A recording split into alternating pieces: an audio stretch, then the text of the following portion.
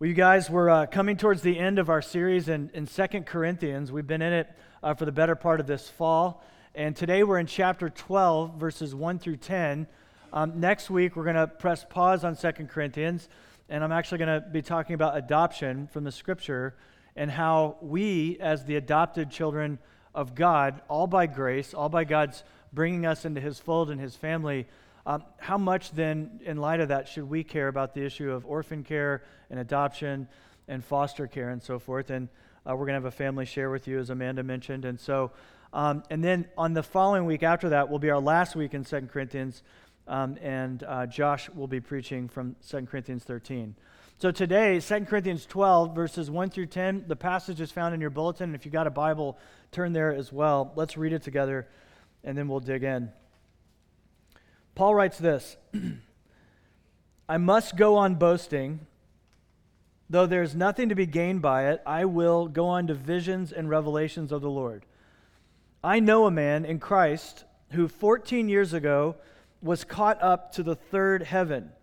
Whether in the body or out of the body, I do not know. God knows. And I know that this man was caught up into paradise, whether in the body or out of the body, I do not know. God knows.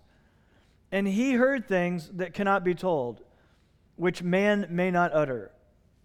On behalf of this man I will boast, but on my own behalf I will not boast, except of my weaknesses. Though if I should wish to boast, I would not be a fool, for I would be speaking the truth. But I refrain from it, so that no one may think more of me than he sees in me or hears from me. So, to keep me from becoming conceited, because of the surpassing greatness of these revelations, a thorn was given to me in the flesh, a messenger of Satan to harass me, to keep me from becoming conceited. 3 times I pleaded with the Lord about this, that it should leave me, but he said to me, my grace is sufficient for you, for my power is made perfect in weakness. Therefore I will boast all the more gladly of my weaknesses, so that the power of Christ may rest upon me. For the sake of Christ, then, I am content with weaknesses, insults, hardships, persecutions, calamities, for when I am weak, then I am strong. This is the word of the Lord. One of the primary themes throughout the biblical story is how God delights in using people who are weak to confound the world and to show his power through that. I mean, as you look back through the whole story of the Bible, the very first man that God called to himself, he and his wife, and said, you'll be mine and go and follow me, was the man Abraham. And as you read the story of Abraham and then his lineage, you see like Abraham has as much fear as he has faith. And he's known for being a man of faith, but he's a man of great fear as well. He's weak. And one of Paul's themes in Corinthians is highlighting just how weak he is. Throughout it, he starts in chapter 1 admitting how weak he is. He says in 1 Corinthians 2, 3, I was with you in weakness and in fear and much trembling. And then in the previous passage from 2 weeks ago, or last week, 2 Corinthians 11, he says, if I must boast, I will boast of the things that show my weaknesses, that highlight my weakness. Who does that? I mean, do you know of anyone that goes around boasting about their weakness? Like, I went to the gym this week, man. You're not going to believe it. And I bench pressed 25 pounds. I went running, and I ran a 15-minute mile. I ran as hard as I could, and I ran it in 15 minutes. No one boasts of that kind of weaknesses. I graduated with a 1.0 from high school. Yes. I took the ACT. I got a 9, you know? Nobody says, look at me. Look how weak I am. We just don't do it. Instead, we accentuate our positives, right? And we hide our weakness. We try to cover our weakness. We push our weaknesses back. None of us wants to be exposed as weak. Look at the way we take pictures now in the digital age. Every single one of us carries around a really high quality camera in our pockets, and so we're constantly taking pictures. And when we do, we're kind of like, take another one. Will you? Like, my shirt was wrinkled. Oh, take another one. I look a little fat in that one. Okay, take another one because she wasn't smiling. Take another, until finally you're like, yes, I will finally give the world this picture. It doesn't look a thing like me, but I look beautiful. And so I take this to social media, which is good yet twisted, and so into the world, and here it is. We hide our weaknesses. We wear clothes to hide our weakness. We don't talk about it. Look at the ways we build our resume. I just got an email from somebody that was interested in coming to work for New Valley as like an intern, and I said, send me your resume. I kind of laughed as I did because I was writing this sermon this week as I did, and I was thinking, it's all going to be hidden anyway. I mean, he's just going to tell me like, look at how great I am, right? I mean, that's what we do in resumes, and references are worse, right? Call this guy because he's going to say he's incredible, but don't call Tom because Tom will say, I fired him for laziness 3 years ago. We don't do that. That's supposed to be funny. 3 points today as we follow the narrative, Paul's story, the vision that he had, the thorn and the purpose of the thorn, and then this gospel paradox that we see at the end. This boasting and weakness, lifting up weakness, instead of hiding weakness, revealing weakness and the reason for it. First of all, this vision. We just read about it in chapter 12, verses 1 through 6. These false teachers had come into Corinth, and they were teaching a different gospel to the degree, and that word gospel just means good news. He's teaching, these false teachers, probably from Jerusalem, have come in, and they're teaching a different message that's so different than Paul's that he says it's a different gospel, and it's even like a different Jesus. They're really not even talking about the same thing. We talked a lot about that last week. He pejoratively calls them the super apostles because they're so gifted and they're so powerful. As they come into town, the church is growing. There's a big crowd coming. Everyone thinks he's incredible. These super apostles are amazing because they're so powerful, so gifted. When they walk into town, they're wearing really nice clothes. There's a backtrack playing that says, all I do is win, win, win. Everything is just up, good, good. It's all power. But then Paul, in contrast, is weak. And the Greeks, many of you studied the Greeks, you studied Greek literature, they're into heroic adventures, the Odyssey. They're into tales of adventure, heroes, the Greek gods. They're into just power and strength and rhetoric. And Paul comes along, and they don't like his preaching at all. He's not impressive. When they come to town, the super apostles, they don't limp because they haven't been persecuted, jailed, beaten, flogged, that kind of thing. But when Paul comes to town, he uses a cane and he limps and he's older and he's beaten. He's been shipwrecked. He told us all about it in chapter 11, all the things he's endured for the sake of the gospel. And Paul says, I don't hide those from you. I bring them forward. Look how weak I am. Look how weak I am. But not the super apostles. We have super apostles in our culture, right? Everything's victorious. Everything's about overcoming. Everything's up, up, good, good. Jesus is only here to make you rich. If you have enough faith, you can have it all. Give to my campaign. I got a new jet I got to have to fly around the world because it's all about victory and more and more and more. Paul says, no, I'm weak. I'm weak. By the way, as you think about pastors and apostles and Christian celebrities, are they bringing unity or are they bringing division? Ask yourself that. Is there a humility? Are they pointing to Jesus or are they pointing to themselves? Are they lifting up Christ? Are they telling a different gospel? Are they the hero or is Jesus the hero? And you got to ask yourself these questions about super apostles. In response to these super apostles' story of victory, winning upon winning, and we did this in God's name, and we healed these people in God's name, Paul then decides to tell a story about himself, which is interesting.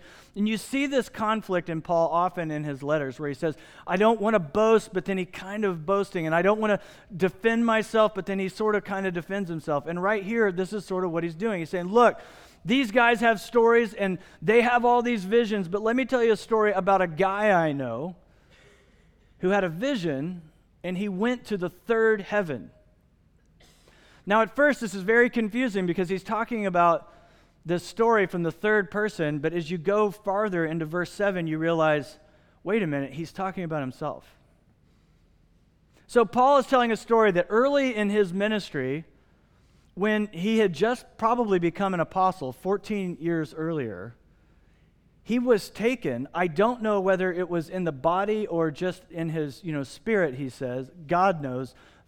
And he goes to the third heaven.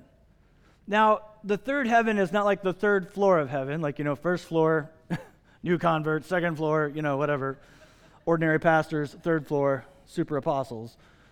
I think what he means is the third floor of heaven, meaning like I am literally transported by the Holy Spirit into God's very presence, the Holy of Holies, where he literally experienced the presence of God the Father, God the Son, and God the Holy Spirit. When I hear that story, what I want to say is, give us the details. I mean, right? Aren't you fascinated? What comes next? I mean, what is heaven like? What did they say to you? What were they wearing? Was there music? What was going on? Is there golf in heaven? Is there fun? What is happening there? What is going on? But he doesn't tell us any of it, and he says basically, like, I saw things that I can't tell you about, and I heard things that I can't utter, but he said it, of course, in the third person. See, if you want stories of victory, Paul says, I've got them. I've got them. But then he goes on and talks about the result of this amazing experience and what God then brought into his life right after this victory, this ecstatic experience, this miracle. He talks about it in the thorn and the purpose of the thorn. In 2 Corinthians 12, 7 through 9, he says this, so to keep me from becoming conceited because of the surpassing greatness of the revelations. See, he's talking about himself. A thorn was given me in the flesh, a messenger of Satan to harass me and to keep me from becoming conceited. So he said that twice. So one of the purposes in this is to keep him from becoming conceited, from having pride. 3 times I pleaded with the Lord about this, that it should leave, but he said to me, my grace is sufficient for you, for my power is made perfect in weakness.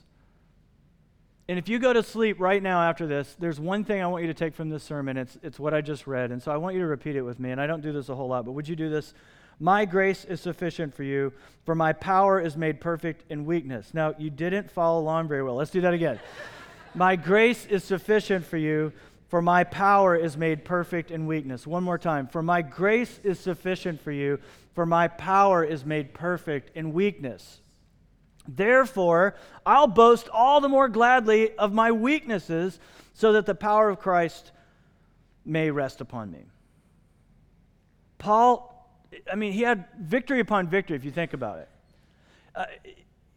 Most of you, if you are a follower of Jesus, if you're a Christian, you may have a neat story to tell, but Paul's was this. He was out killing Christians, okay, persecuting the church, hated the church, doing everything he could to stop it, and Jesus shows up one day, knocks him off his horse, and says, you're going to follow me, and I'm going to change the world with your life, but you're going to suffer incredibly for me.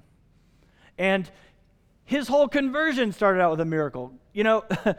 God shows up and speaks to him directly. Jesus Christ tells him, Saul, quit persecuting me, follow me, and let's go. You're going to become an apostle to the Gentiles. Then what happens? He's transported to the third floor of heaven.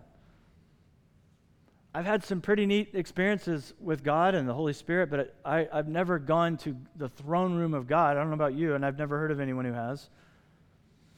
Thousands of people came to faith through his ministry. He literally started the New Testament church. If you think about it, outside of Jerusalem, they had the church, Acts 2. After that, pretty much Paul and his band of buddies, they're the reason why there was a church outside of Israel. And so he did that. He planted the church. He wrote a third of the New Testament, pretty much. He healed people left and right. He drove out evil. And he suffered like crazy. He suffered so much. Why? Well, to keep me from becoming conceited, I was given a thorn in the flesh, a messenger of Satan, and Satan meant it for evil, of course, but God meant it for good. Now, we've already been told in 2 Corinthians 11 of how much he suffered. Shipwrecked, beaten, flogged, imprisoned multiple times, run out of town, all this stuff. So he's already illuminated to us, I've suffered a ton, but then in addition to the suffering from chapter 11, in chapter 12 we found out there's something very private and personal, a huge suffering in his life that he calls the thorn in the flesh. Now, it's probably not literally a thorn in the flesh, but a metaphor for something he's dealing with. What was it? Well, he doesn't tell us. Some people say blindness. Some people say the persecutions that he experienced in chapter 12. Others say physical pain or some illness, psychological issues, depression, post-traumatic stress, whatever it may be, we don't know because he didn't tell us, and I'm glad he didn't tell us, and here's why. If he told us, then only one of us could relate to what he's dealing with if you have that issue. But he says, I had this horrible thorn in the flesh, and so do you, I'm sure.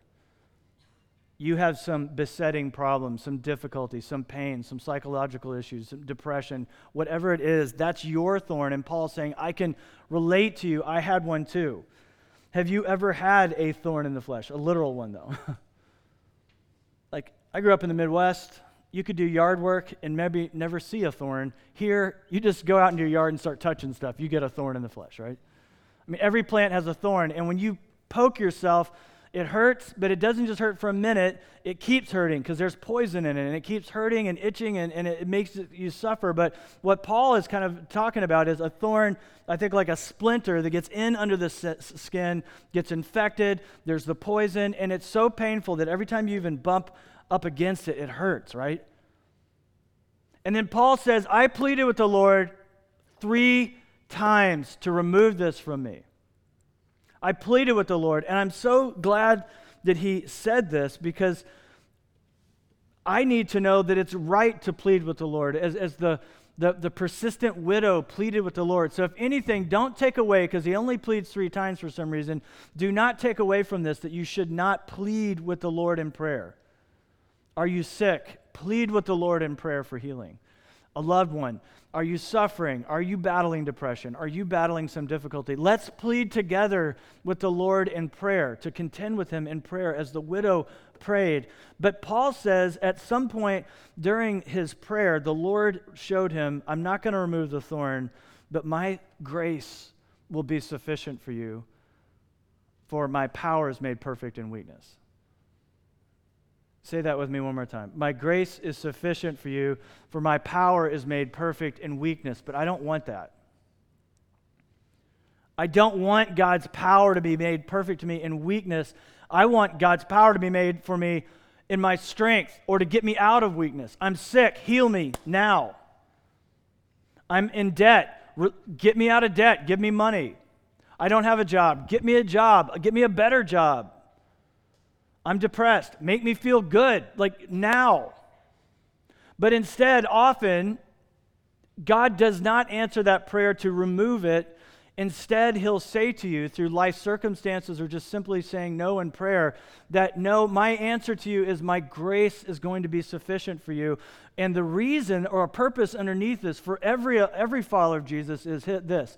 His strength is made more powerful to us in weakness than it is in strength. His power is made more powerful to us when we are weak than when we're strong. You know that's true. You wish it weren't. It just is. We want God to give us power to overcome our problem. We want him to overcome the problem. But instead, he often gives us sufficient grace to endure. Why?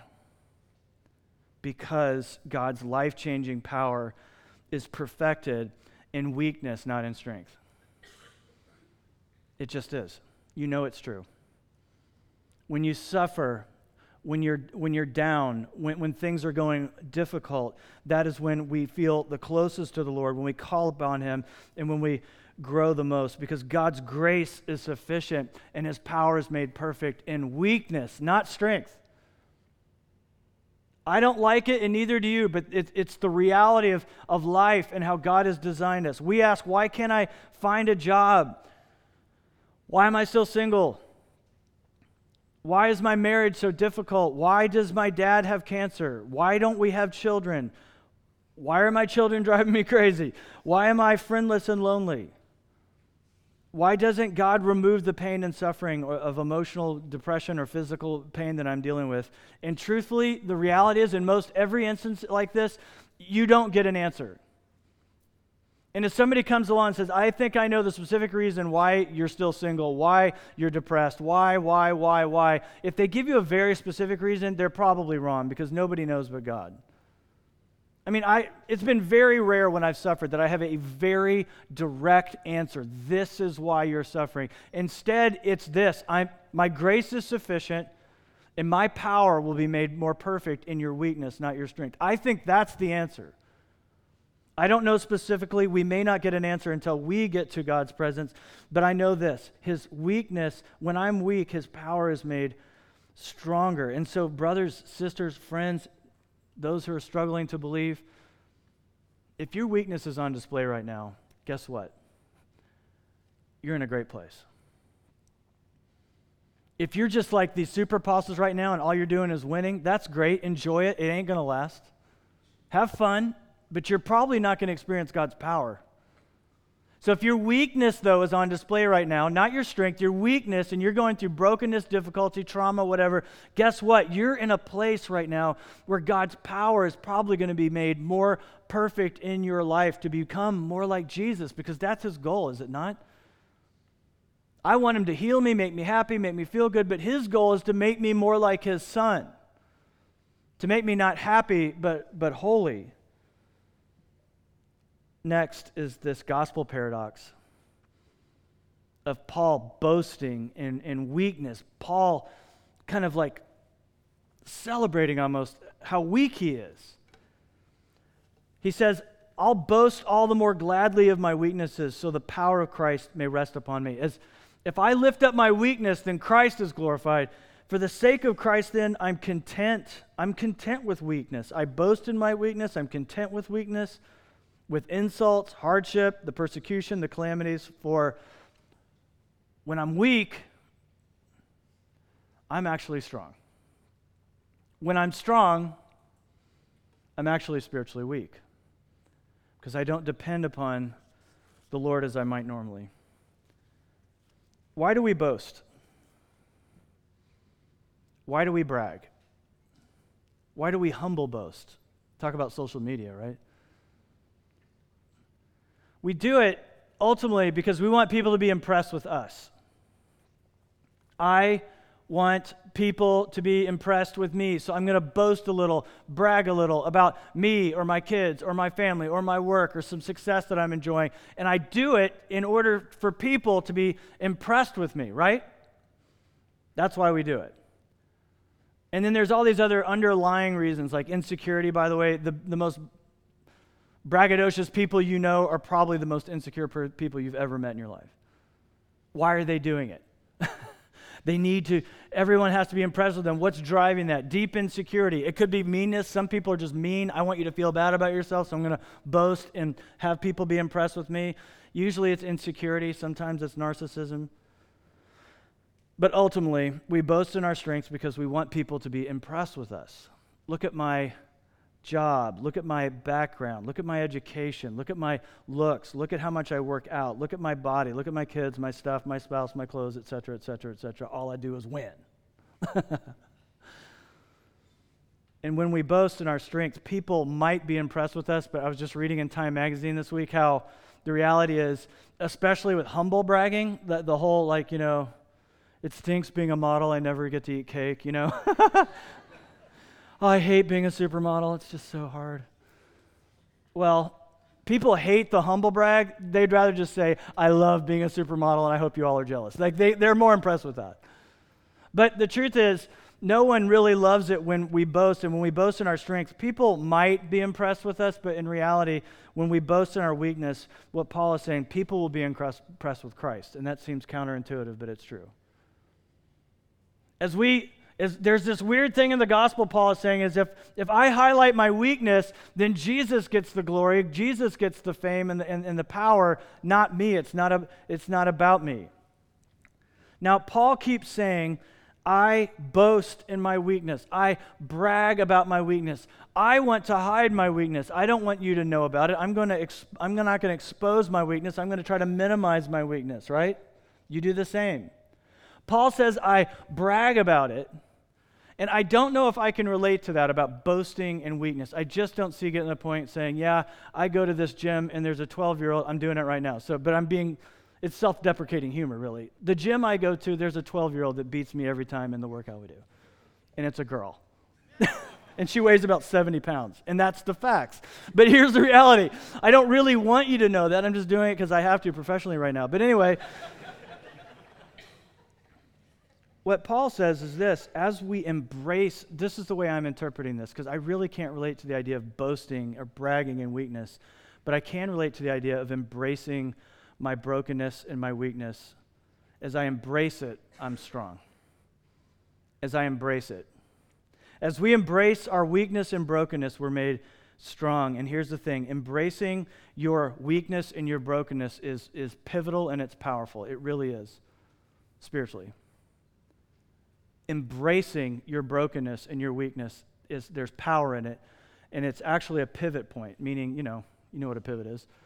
Change. Go in a different direction. You know what? You really can't even follow Jesus with the very first step of following until you are broken and humbled enough to say, I am dead in my sin. I have to agree with Ephesians 2 and say, I'm not only sick in sin, I'm actually dead in sin. It's that bad. I'm that broken. I'm that sinful. I can't save myself. Ephesians 2 talks about it's so bad that Christ had to die the death that I deserved. And without him living his life for me and dying his death for me and being raised from the dead for me, I would have no hope. So do you understand, even the first pivot towards faith in Jesus Christ and becoming a Christian means you have to embrace your brokenness and your desperation to say, I need you, God. There's nothing else I can do to make things right between me and you. I can't be righteous enough. I can't be religious enough. I can't do it. You've got to do it. I mean, that's broken, right? That's humbled. That's weak. I'm not just spiritually weak, I'm dead. Ephesians 2. For recovery from addiction, there's no pivoting, there's no power, there's no turning. If you're addicted, and by the way, we all are, if we're dead in our trespasses and sins, according to Paul, then we're all addicted to sin, at least. But many of us are addicted to substance abuse or sexual addiction. There's a million different addictions, and the reality is we're all using our addictions to fuel our hearts and try to fill up and soothe ourselves and self-medicate. And the way to get out of that, Paul would say, is embrace your brokenness. There's a reason why in the 12 steps that the first step is what? It's to admit that you're helpless to overcome this without the Lord Jesus. They say a higher power, but it's Jesus Christ. Without Jesus, you're helpless. You're hopeless. We're all addicts. We're all in recovery to addiction, and Jesus is the way out. It's his power. And we won't experience help in our addictions until we get to the place where we say, I'm broken, I'm that broken. And I'll tell you, Lord, I'll tell a community of people, I'm broken, I'm that broken, and I need help, Lord, I need the way out. I can't do it on my own. I can't work my way out of this mess. For dealing with besetting and struggling of sin, it's all the same, like addiction. I mean, there are these sins that we say to ourselves, I will never do that again. I'm never going to do that again. You're lying. But admit your brokenness to the Lord. Admit your brokenness to others. Be real and say, I'm desperate. Without your help, Holy Spirit, I will definitely do that again. I'm going to repeat this over and over and over. I'm desperate, Lord. You must come. You must heal. You must heal the broken parts of me. I'm desperate. You can't grow and be sanctified. You can't even make spiritual growth until you get to the place where you say, I am broken, and here's why. The ultimate in sanctification is to love the Lord your God with all of your heart, soul, mind, and strength, and what? To love your neighbor as much as you love yourself. And we don't have time to preach it today, but I love the passage in Luke 7 where the prostitute comes to Jesus, falls at his feet in worship, and he says, she's forgiven much because she loves much. but we're forgiven little because we love little, or we love little because we're forgiven little. It's not until you get to the place where you feel and understand you have an infinite debt with a holy God who's infinitely holy, and he's forgiven of you that infinite debt, and now the response, like this woman at Jesus' feet, is to say, I love you, Lord Jesus, so much, and I love my neighbor. I have to. I got nothing to judge with my neighbor because I've been forgiven an infinite debt. Amen? That's a pivoting point of owning your brokenness. I need to grow in love. I don't know about you, but sanctification, the thing that keeps me from being more sanctified is not more biblical knowledge, because I know a lot about the Bible. I've studied it. I've been in seminary. I've read a lot of theology. It's not more information. It's transformation of my heart to make me love Jesus and you more. You, my neighbor. Amen? To care about others more. And theology is important. But it's meant to drive me to love God more and to love my neighbor. For authenticity, one of the most freeing things in the world is to be an authentic community, because the gospel is changing people. And it's such a drag to be around Christians that just aren't authentic, because it's a lie. And so if I come to you and go, how you doing, man? And you say, like, I'm doing fantastic. Like, I don't know about you, but I invest in the stock market, and I am killing it right now. I mean, like, everyone else is losing, but I am flat getting it done. How's your marriage? So good. Like, when I get home, my wife meets me at the door, drops everything, and says, you're home. She kisses me. She has me sit down. She makes me a drink. She gives me a massage. It's unbelievable. How are the kids? They all have full ride scholarships to major university, and they love God. They love people. I mean, it's just incredible. They're going to Africa. One's going to China. They're just all serving people. It's amazing. Like, they've memorized half the New Testament in the original languages. I mean, it's unbelievable what these people are doing. Whew. Well, thanks for sharing, man, That doesn't, and it's all a lie. And what really does free me, though, honestly, is when there's authenticity. If you're doing well, I want to hear it. But if you say, you know what, things are going good, but, in some ways it's really a struggle. And I'm broken. And man, I love my wife, but our marriage is hard. And you know what, I love Jesus too, but gosh, I'm struggling to even believe the basics right now. I'm really, you know what that does? That frees me. That's a safe person for me to talk to. That's a safe person for me to be real with, because that person is embracing their brokenness. They're not celebrating sin. Should I sin so that grace may increase, Paul asked? No, may it never be. Not saying that, saying no, but I'm broken, and here's the reality. Here's the reality of my life right now, and God is redeeming it. But man, this is the real thing here. Brokenness is the pivot point. It's the pivot point, and it's where the power begins. A couple years ago, our oldest son went to college. And I did not want to share this with you. This was not even in my plans to share with you. And while we were doing communion during the first service, the Lord told me to share this. And not in an audible voice, I've never heard that. I just felt like I needed to do this. And our son Jacob, he went away to college. He went to ASU. And his whole life, man, he was a kid that was born at Christ Hospital. I mean, come on. That's the way to get it started, right? Okay. Born at Christ Hospital. He was in church. That's a Sunday. He's born on Sunday in Christ Hospital. Brought to church the next Sunday. Baptized a few weeks after that. Brought up in the church. Discipled, loved, encouraged from me, my wife, pastors in this church, friends, etc., etc. And when he got to college, he ran from the Lord. He didn't walk, he ran. And he kept running. And I kept pursuing him, and others that loved him kept pursuing him, and he kept running. And every time I would reach out to him, I would say, like, I'm concerned about you, man. Would you be real? No, I'm good. I'm fine. I'm concerned about you at multiple levels, too. It's not just spiritually, man. I'm concerned about your grades. I'm concerned about your health. You're not sleeping. You're not, your life just seems crazy right now. I'm deeply concerned about you. And it was all, I'm good, I'm fine, I'm fine, I'm fine. That's not brokenness, and there's no power in that. And thanks be to God, there came a point where he was broken, man. he finally, by God's power and the Holy Spirit, he became broken and he changed.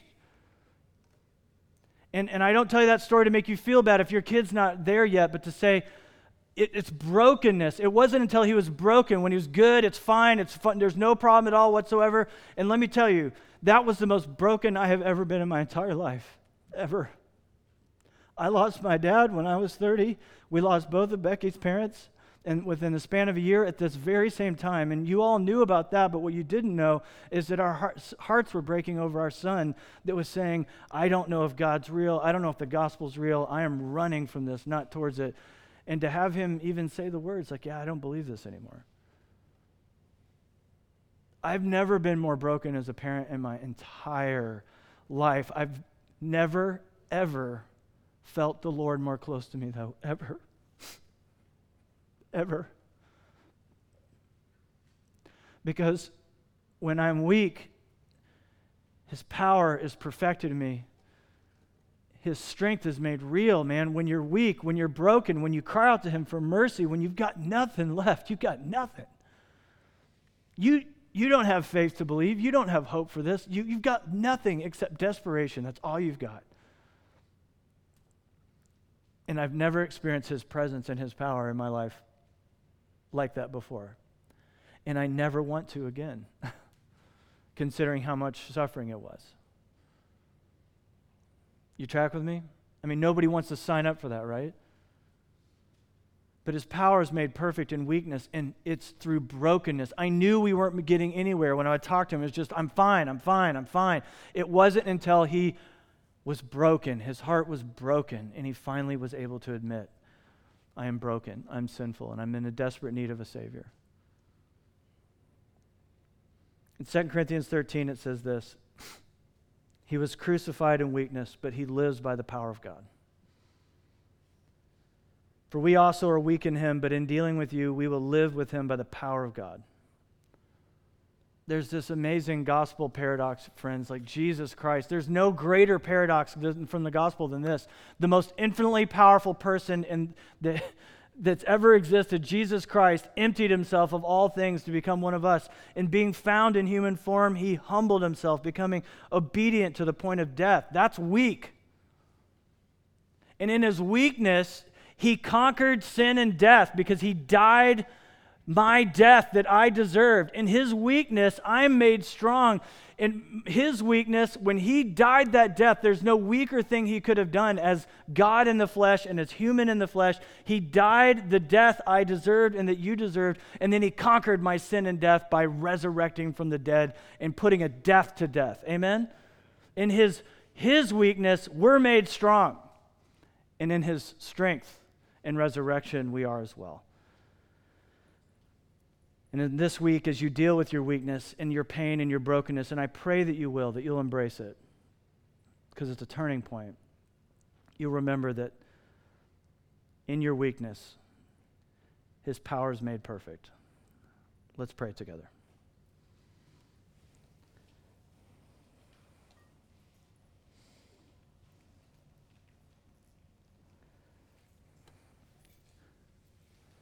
Father,